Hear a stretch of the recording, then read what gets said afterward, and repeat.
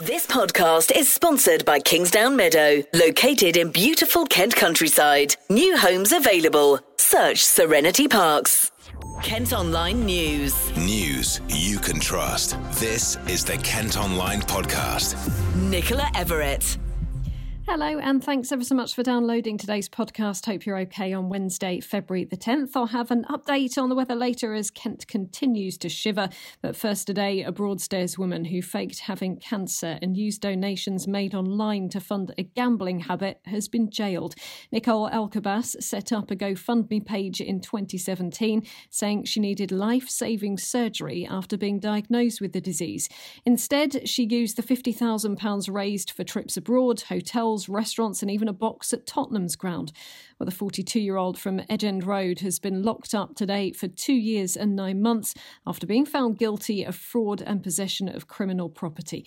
We've been getting reaction from fraud investigator Oscar Reba Domingo from the Kent and Essex Serious Crime Directorate. I'm very pleased with the outcome of the investigation because she lied throughout the investigation, she lied throughout the trial, and she took advantage of charitable spirit from hundreds of people in order to fund her gambling addiction, including buying some football tickets, etc.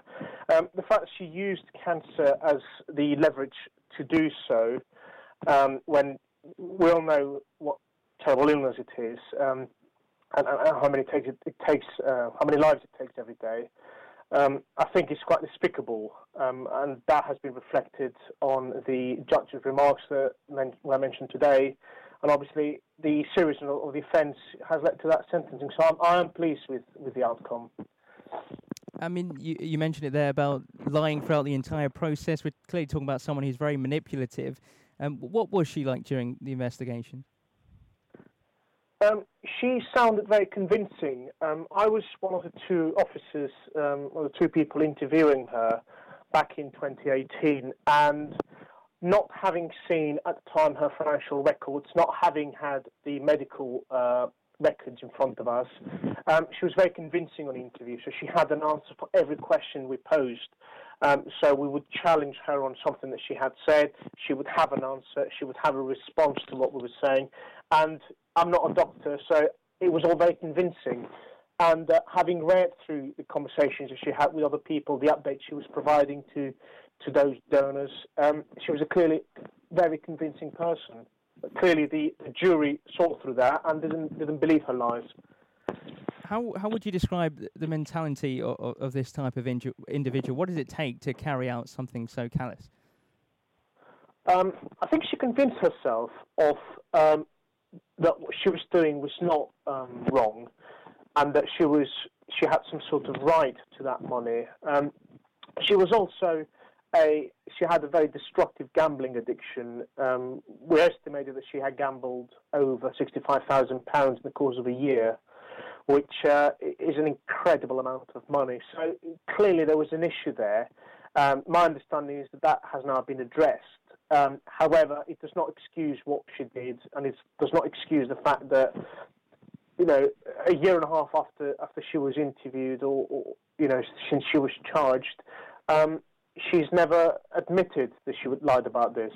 So clearly she has convinced herself that what she's doing is not a wrong thing to do. You can also read this story and how Elkabas was found out, and from some of those who initially believed and supported her at kentonline.co.uk. Kent Online News. We're going to be talking about the Kent variant of coronavirus now, because a mutation of it that's been discovered in Bristol has been labelled by scientists as a variant of concern.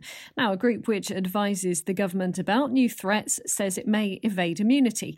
14 people have been found to have it in Bristol, and then another 4 in Manchester, and there are 3 other scattered cases too.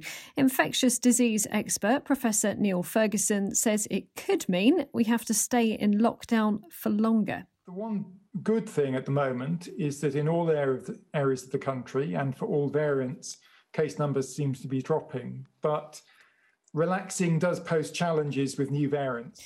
And Kent, of course, has always been known as the Garden of England, but now it's feared the county's reputation could be tarnished because of COVID. That new strain of the virus I just mentioned was first discovered here last September, and cases have most recently been reported in Manchester. With the hospitality industry hoping to reopen in time for the usual busy summer season, it's hoped the variant won't put people off visiting. I've been chatting to Andrew Metcalf, who's from Tunbridge Wells-based PR firm Maxim. It certainly hasn't helped being associated with something that has been so devastating to our country, our economy and families across the country. It's just not positive at all. The challenge is how we actually manage it and come out the other side. I guess whoever is in charge had to name this variant because we seem to want a name to identify with it. And is it just incredibly unfortunate that it was first detected in the county and therefore we seem to have ended up with this particular name, do you think? Again, it's certainly not helpful. The problem is that could it have been the Southeast variant? Could it have been the England variant? We have the South African variant, the Brazilian variant. Why did it suddenly have to be the Kent variant? I think in many ways it was to show the fact that the track and trace or the search for whatever the variant was accurate and they were able to pinpoint where it was at. But as I said, not helpful. No, it's not. I've been reading reports from Manchester, obviously, where they're starting to do surge testing because they've picked up cases of the Kent variant there. What do you think the perception is of the county from elsewhere in the country at the moment? I mean, our name seems to be spreading far and wide and not for very good, as we've discussed, reasons. The problem is that the identification of the Kent variant came at the time of the Operation Brock on the M20, which saw thousands of lorry drivers stranded over Christmas. So the eyes of the world's media were on Kent. And, we couldn't escape from that. And that will have done a degree of harm. How long that lasts for is another question. If a variant's now identified in Manchester, if there's one identified in Yorkshire, does the media then move to what's happening there? Or will we be synonymous forever with the COVID variant or the Kent variant? I don't think we will be, to be honest. I think people have got fairly short memories. The challenge is that the internet hasn't. The internet remembers everything. And so when people may search on the word Kent, up may pop Kent variant rather than Garden of England, place to visit, a fantastic place to do business and a great place to live and work. I'm sure from your PR background, you've perhaps had to help companies in the past kind of rebuild a bit of a reputation. How much more difficult is it on a county-wide scale, would you suggest? It will be a challenge. The good news is that there are lots of good news stories about the county. We have great businesses. We have great places to visit. We are known beyond Kent. We've got the likes of Canterbury Cathedral, Dover Castle. We've got Eurotunnel. We've got the Port of Dover. We have a lot to say and a lot of things to be very, very proud of. What now needs to be done is either be a campaign to go out there and tell people about it. We need every business to be telling people what they're doing and why they're making a difference. We need all the councils to come together. We need all the likes of Locating Kent, Visit Kent, Producing Kent, which I know are already collaborating on a lot of campaigns, and that's great news. We now need to start telling people that there is a place here that's worthy of visiting. And perhaps unsurprisingly, there's been a big rise in COVID cases in an area of Maidstone where door-to-door testing was carried out. 31 people were found to have the virus in Lewes and Coxheath in the week to last Thursday, more than triple the number for the previous 7 days. 47 cases were also recorded in Tovel, but it's not known yet how many results from surge testing came back positive.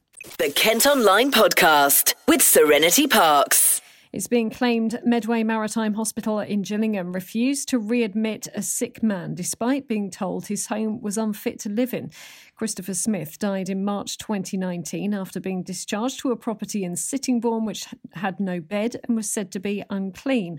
A coroner at his inquest has raised concerns with the NHS Trust, who have until the end of March to respond. A Kent Wildlife Park is at the centre of a row on social media today following the death of a lion cub. Staff at Portland Reserve near Hythe say it ventured outside on Monday night and succumbed to the elements, but people have claimed they were watching the live feed cameras online and saw the cub get suffocated by 5 adult lions trying to stay warm. Police are hunting 3 men who threatened and attacked staff at a Sittingbourne shop during a knife-point robbery. They went into a store on St John's Avenue last month and stole tobacco, cash and bottles of alcohol. Detectives are looking through CCTV footage and are urging anyone with information to come forward. A bit of news from one of our MPs now, and Sir Roger Gale has called on the Prime Minister to stop house building from being allowed to happen on farmland.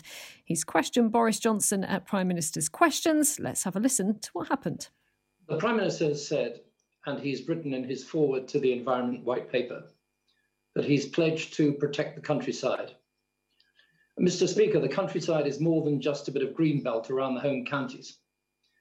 In Westgate and Birchington and Herne Bay, in my own constituency, and indeed across much of the Garden of England, there are plans to smother acres of prime agricultural land in housing that is not needed for local people, but that is needed and required to grow the crops to reduce the amount of food that we import at a cost of carbon emissions. So if the Prime Minister is the friend of the countryside, will he announce an immediate moratorium on the use of all farmland for housing while the whole policy is reviewed? Mr. Speaker, I think I just heard the honourable gentleman say that he wants an immediate moratorium on the construction of all housing. Maybe I misunderstood. I don't think that to be realistic. But what I can certainly tell him is that we will take very seriously the points he makes. I know that my right honourable friend, the Secretary of State for Communities and Local Government, has met him and will be glad to meet him again to discuss the subject he raises. But this government's commitment to nature and to the countryside is unmatched. We've just consecrated 30% of our land surface, Mr. Speaker, to nature. Kent Online reports. A rail union is urging the government not to let Eurostar collapse during the pandemic. The cross-channel service has been hit hard by travel restrictions and won't be stopping at Ashford or Ebbsfleet stations in Kent until at least 2022, where the RMT have launched a campaign to save the company and protect the thousands of jobs that rely on it. There are calls for bus travel in Kent to be made free for post-16 students amid the coronavirus crisis. One councillor says young people shouldn't be expected to pay for transport to school, college, an apprenticeship or work during the pandemic. You currently need to pay for a travel saver card to get a discount. A farmer's been ordered to stop using a beauty spot near Maidstone as a dump to store and burn rubbish, cars and caravans. Langley Beck from Bill Lane in Boxley has been told by the High Court to stop all work in a designated ancient woodland. Now, it's claimed that thousands of jobs could be created in Kent if a new port is built in the Thames estuary. Thames Freeport has submitted plans to the government for a hub in the river near Gravesend, linking up the county with London and Essex. Kate Willard is chair of the Thames Estuary Growth Board and says it will ensure deprived communities in the area get the support they need.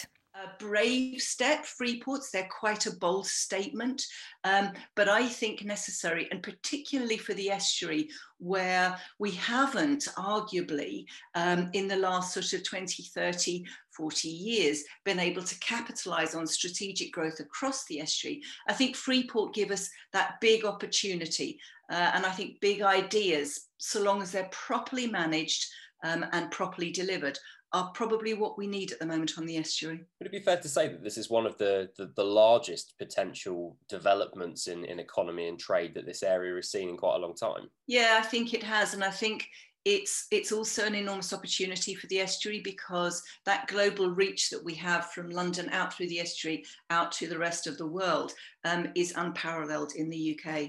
So I think the opportunity for us to build on that is extraordinary, because effectively we're kind of 10 steps ahead in the game for the country. So I think our ability, and this is what we hope government will concur with us, our ability to build on that, to deliver an amazing Freeport, which is quite easily able to quickly capitalise on those opportunities, we think is really, really strong. I think there's one other thing that's worth mentioning in terms of our competition or our bid as part of this competition, is that government's very keen on, for all sorts of good reasons, the levelling up agenda, making sure that growth does not leave communities and individuals behind. And part of the conversation that we're having with government at the moment is to remind them that the levelling up agenda is not a binary north-south agenda. It's absolutely about levelling up and providing the right opportunity for communities who are left behind wherever they are. And we know we have some areas of deprivation around the estuary and some communities who are struggling and facing real challenges in terms of issues like clean air, education and skills. So we see the Freeport as another opportunity for the estuary to be part of that levelling up agenda and for the government to help those communities across the estuary be part of the great green growth picture. And tonight could be the coldest night in years in Kent, as temperatures are expected to plummet to as low as -7 in some parts of the county. A yellow weather warning for snow remains in force until midnight, and ice is also likely to cause disruption on the roads. Anyone heading out on essential journeys is being urged to take extra care. And don't forget, you can, of course, listen to regular travel updates on a sister radio station, KMFM. Kent Online Sport. Sport now, and organisers of the Open Golf in Sandwich are planning to hold a full-scale event with fans in July. The R&A says it's proceeding with cautious optimism due to the rapid rollout of the COVID vaccination programme. But backup plans are in place for a limited number of spectators to attend at Royal St George's or for the championships to be held behind closed doors. Well, that's all for today. Thanks ever so much for listening. Don't forget, you can subscribe to the IM News app. That will give you access to all KM Group newspapers. Just head to subsaver.co.uk. News you can trust. This is the Kent Online Podcast. This podcast is sponsored by Kingsdown Meadow, located in beautiful Kent countryside. New homes available. Search Serenity Parks.